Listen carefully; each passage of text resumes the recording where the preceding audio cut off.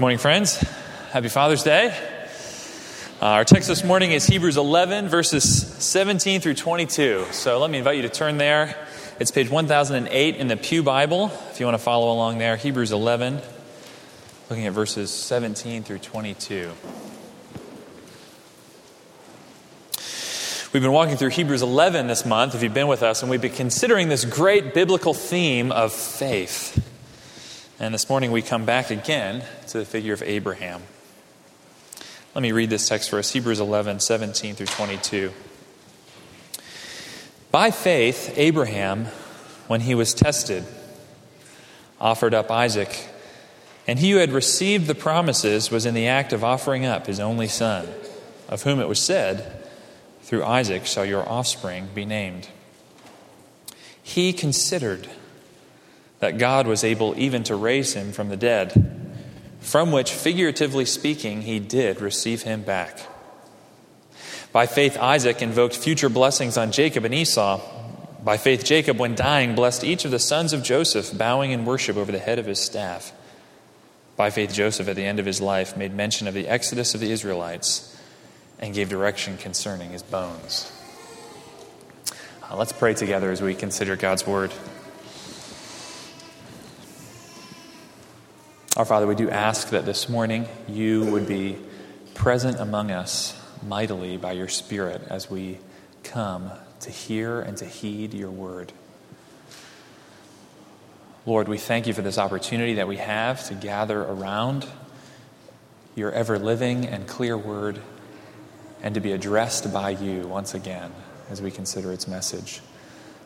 Lord, we pray that our faith would be strengthened as a result of what you're speaking to us here this morning.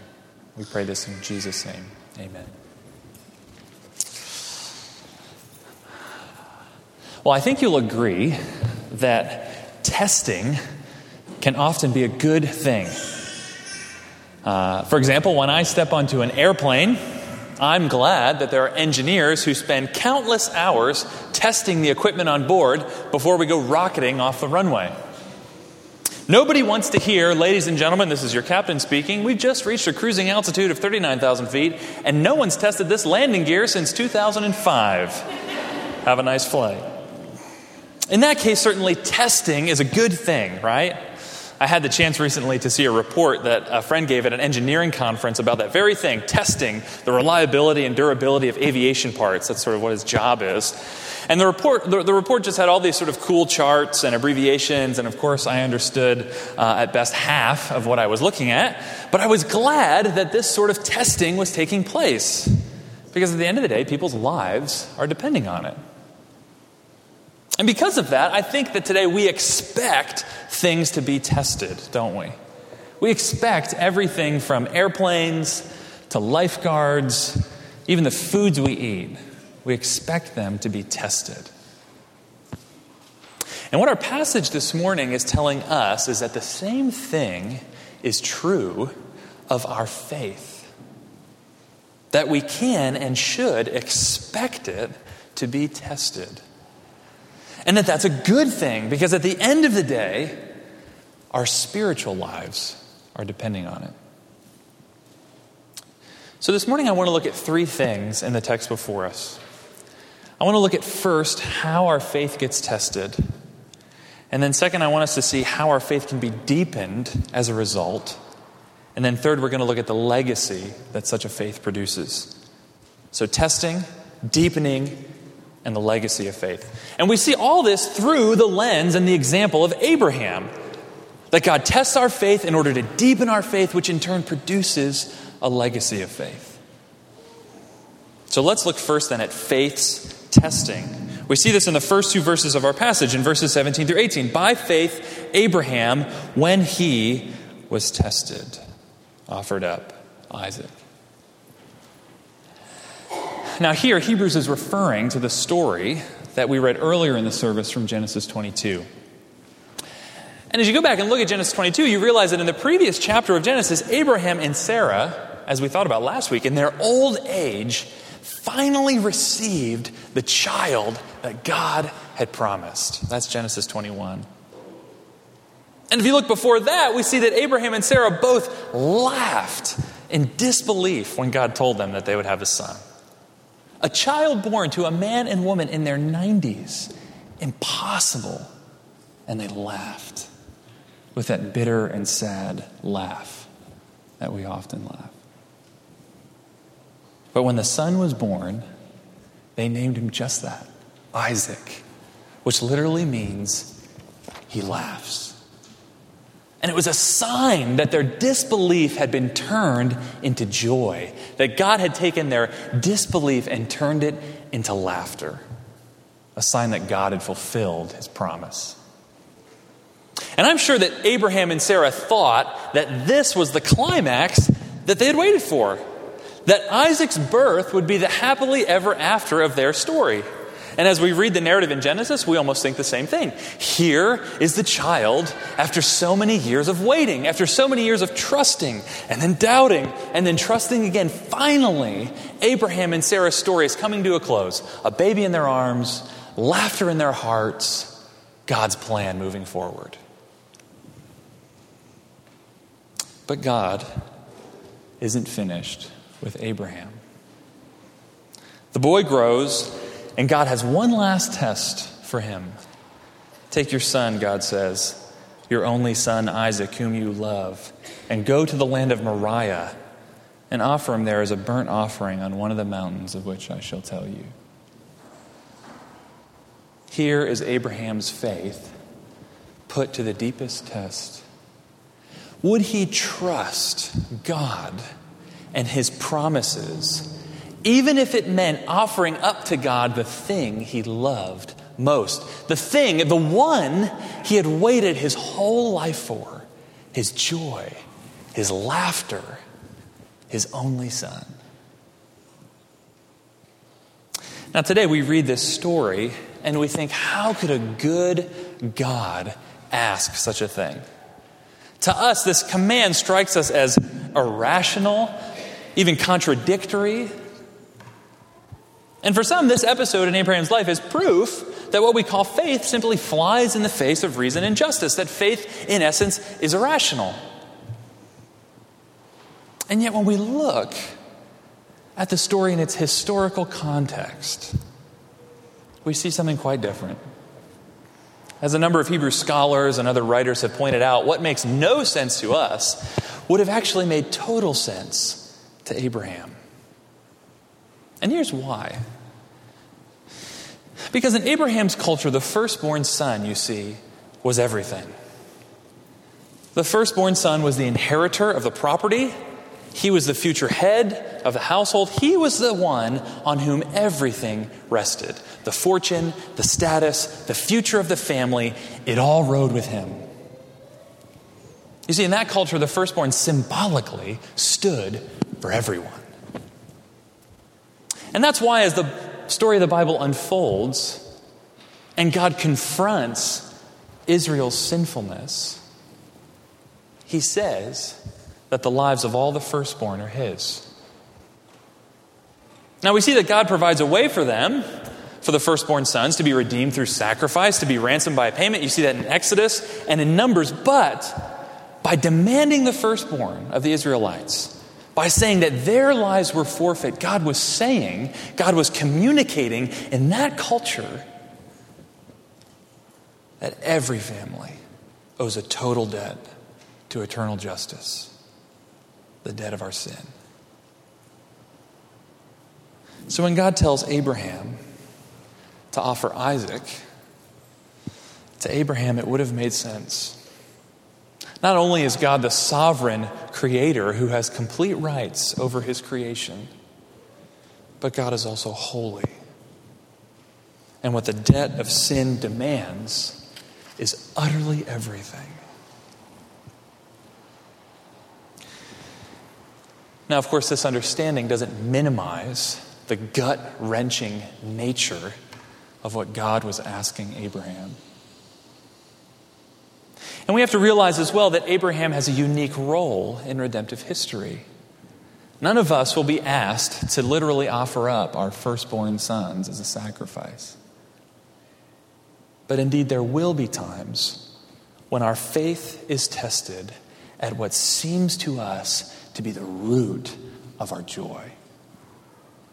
When the circumstances that God allows in our lives, or even when the clear commands that God has given us in Scripture will challenge our trust in God and His promises, will challenge us to make God Himself our joy more than any other thing.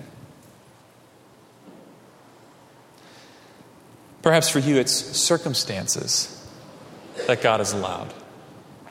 Maybe you'd spent hours at work, week after week, perhaps even years, getting the right degrees for the job in the first place. You'd been successful, gaining the respect of your peers. Your career seemed like the perfect fit for your gifts.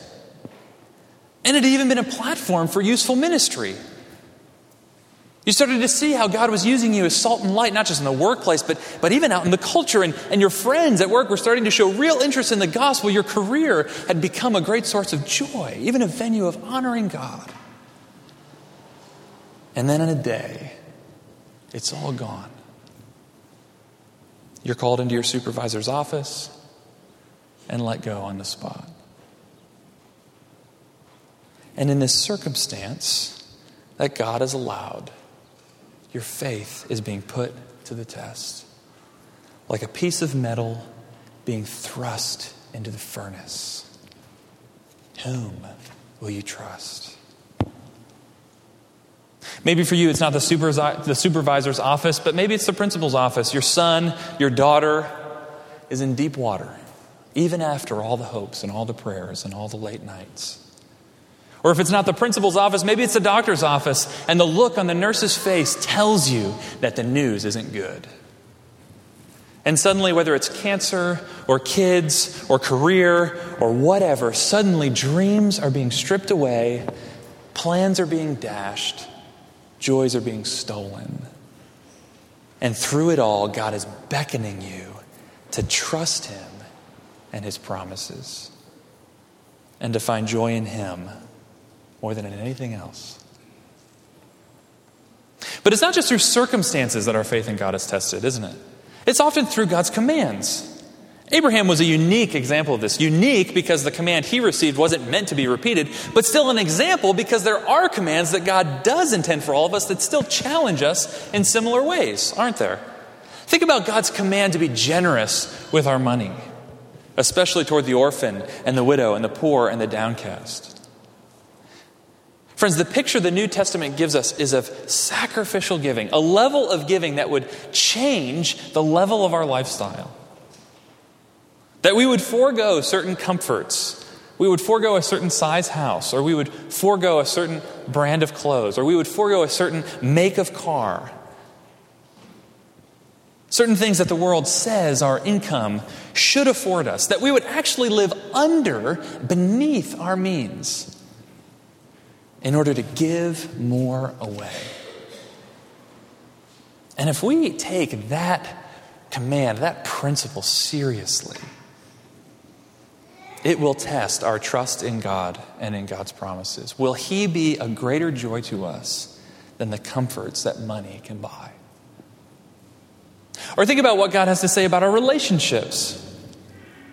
If someone wrongs you for the 70th time and again asks for forgiveness, you must forgive them, Jesus says. Don't seek to pay them back and do to them what they did to you. Don't cut them down and trash them in front of other people, even your most private friends.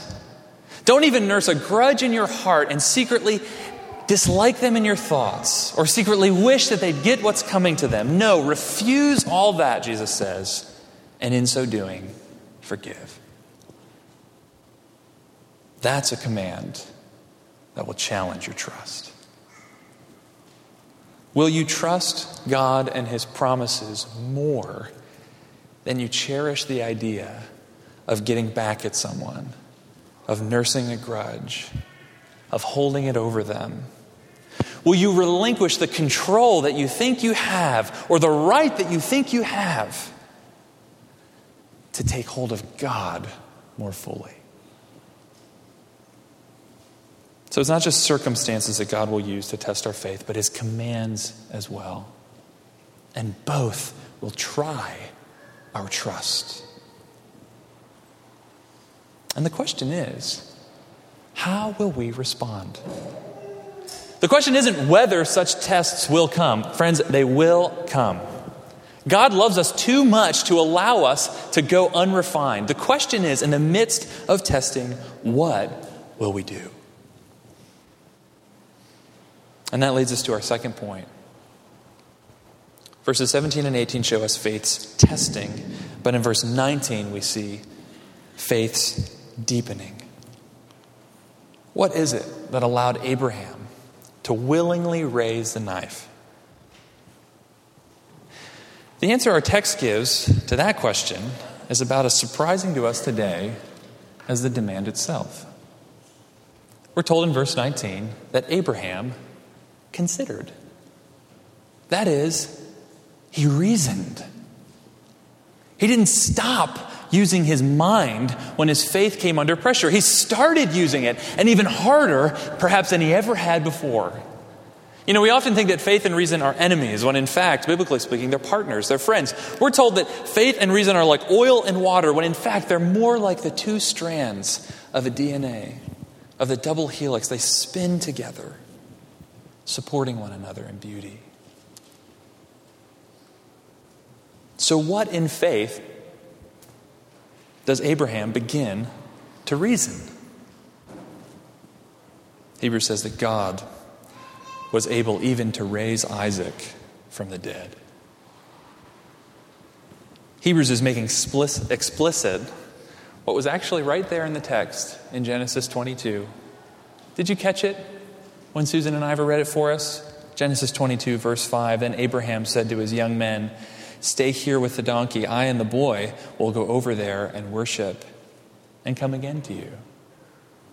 We will come again to you, Abraham says. He considered that God was even able to raise him from the dead, if necessary. And I think this reasoning of Abraham must have been fed by at least two streams, and both are instructive for us in our times of testing. First, Abraham reasoned from his own experience of God's faithfulness.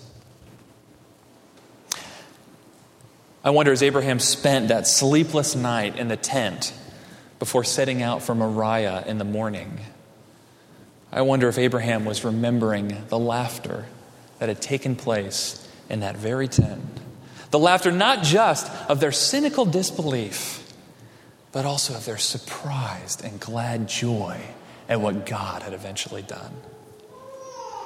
And in remembering that laughter, Abraham knew, you see, he knew from his own experience that God holds the power of life.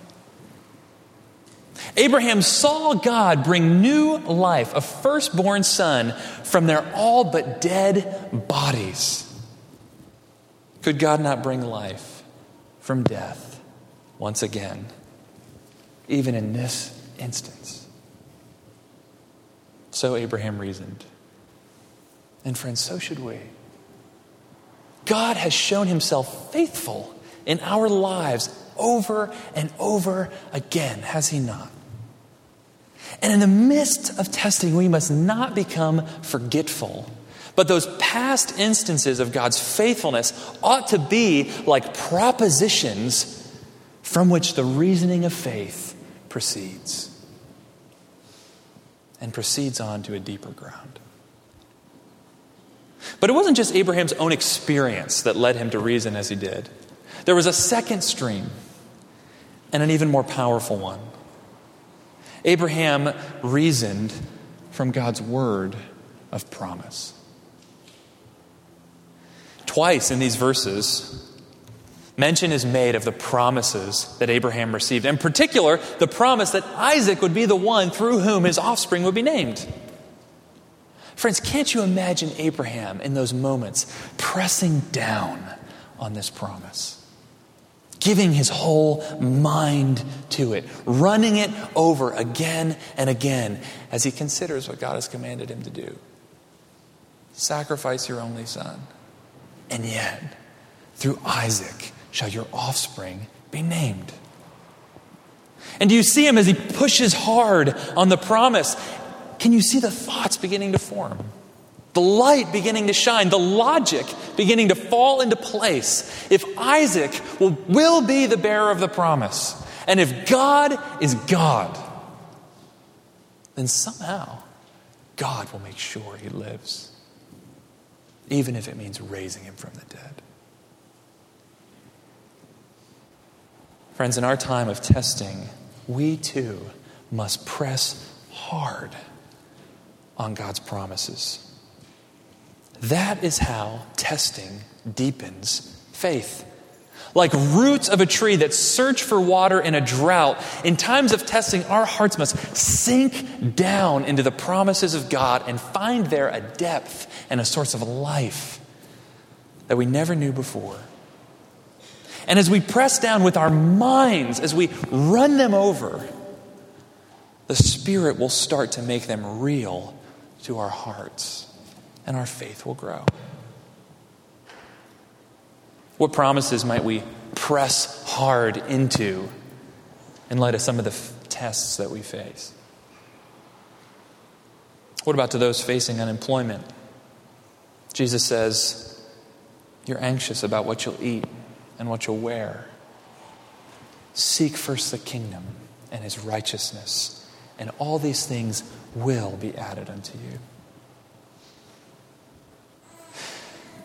To those unable to give generously for fear of losing certain comforts, the psalmist in Psalm 16 says of the Lord, you make known to me the path of life. In your presence, there's fullness of joy. At your right hand are pleasures forevermore.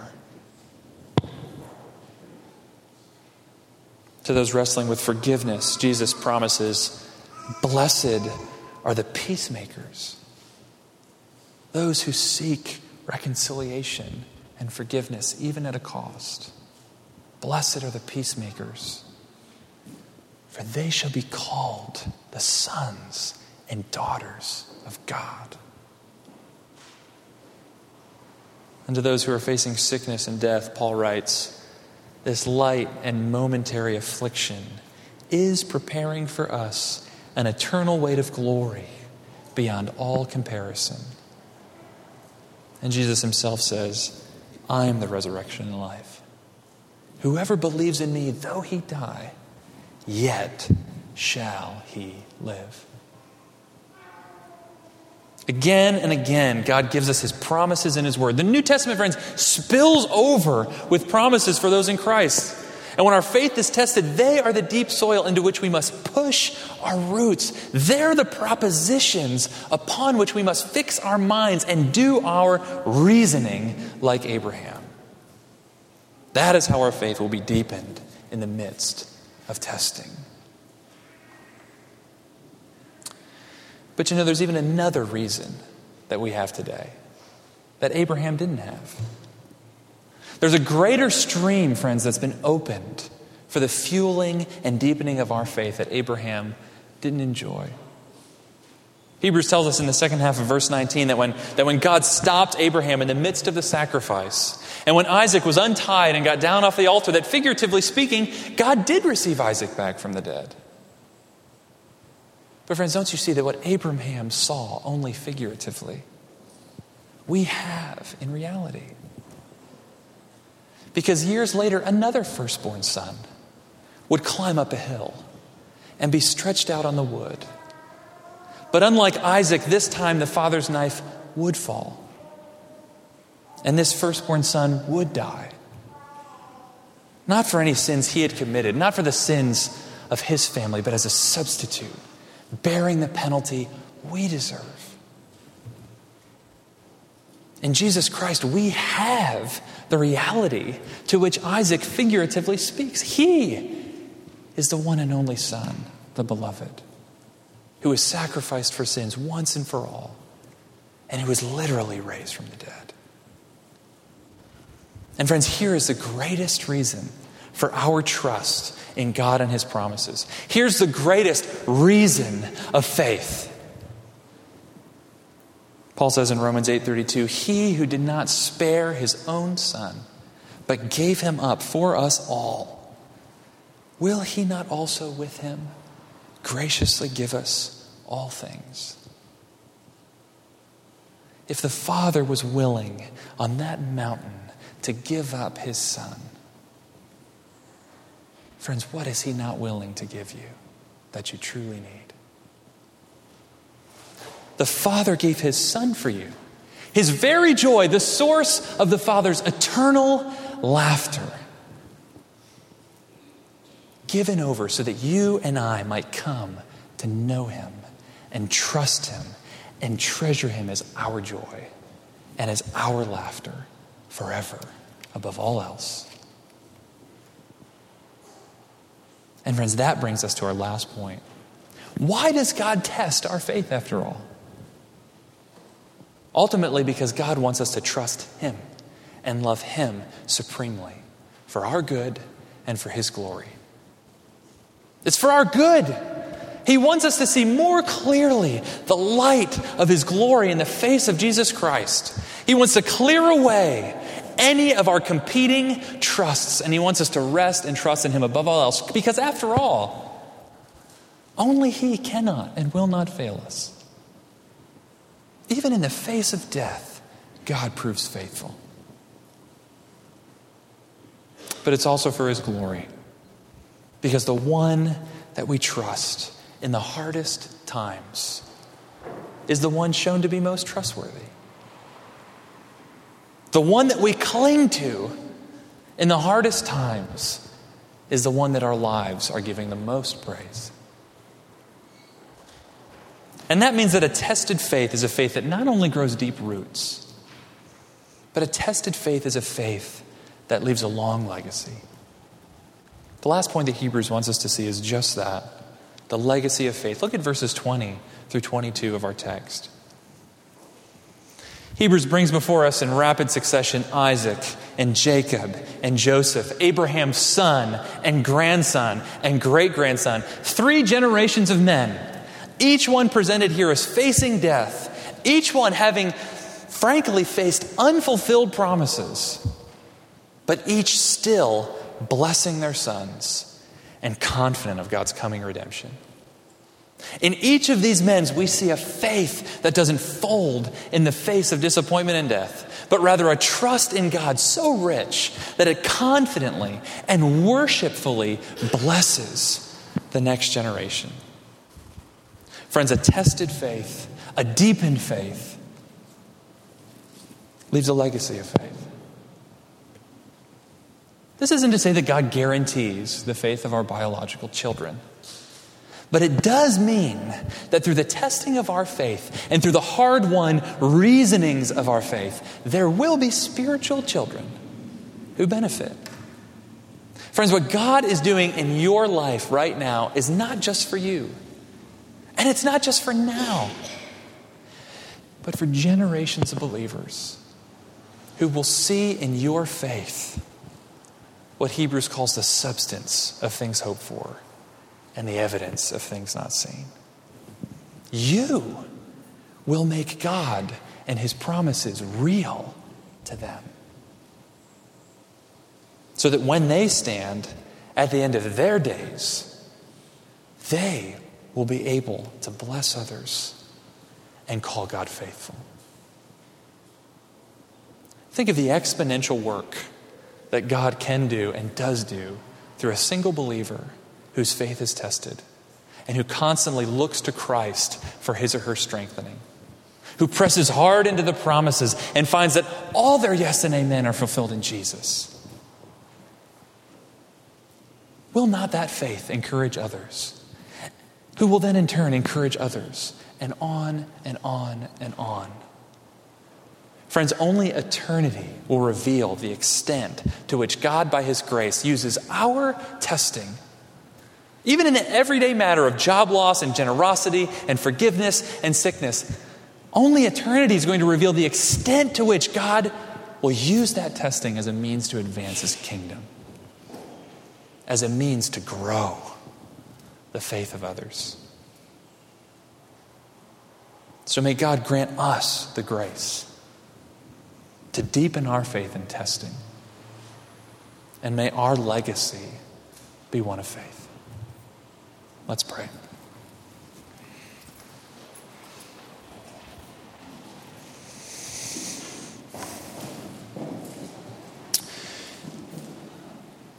Our Father, we are amazed this morning that you would offer up your one and only Son,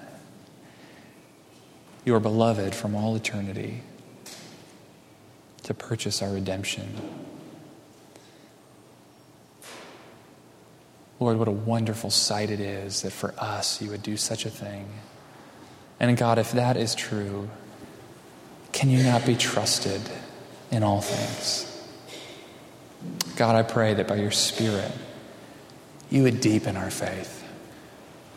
Lord, help us to reason with the eyes of faith the things that you have shown us in your word. God, we pray that we would leave a legacy of faith.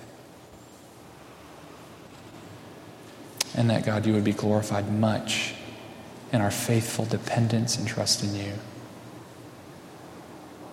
We pray all this in Jesus' name. Amen. Well, as the music team comes up for our last song this morning, for our response song, we're going to sing a song called It Is Well With My Soul, which was a song that was written after actually a tragic loss. The hymn writer Horatio Spafford actually lost 5 of his children in the space of 3 years and then penned this song, which is really an expression of great faith in the midst of testing. But this song is also a great celebration of the gospel. That our true hope, that our true trust is the fact that Christ has forgiven our sins through the cross.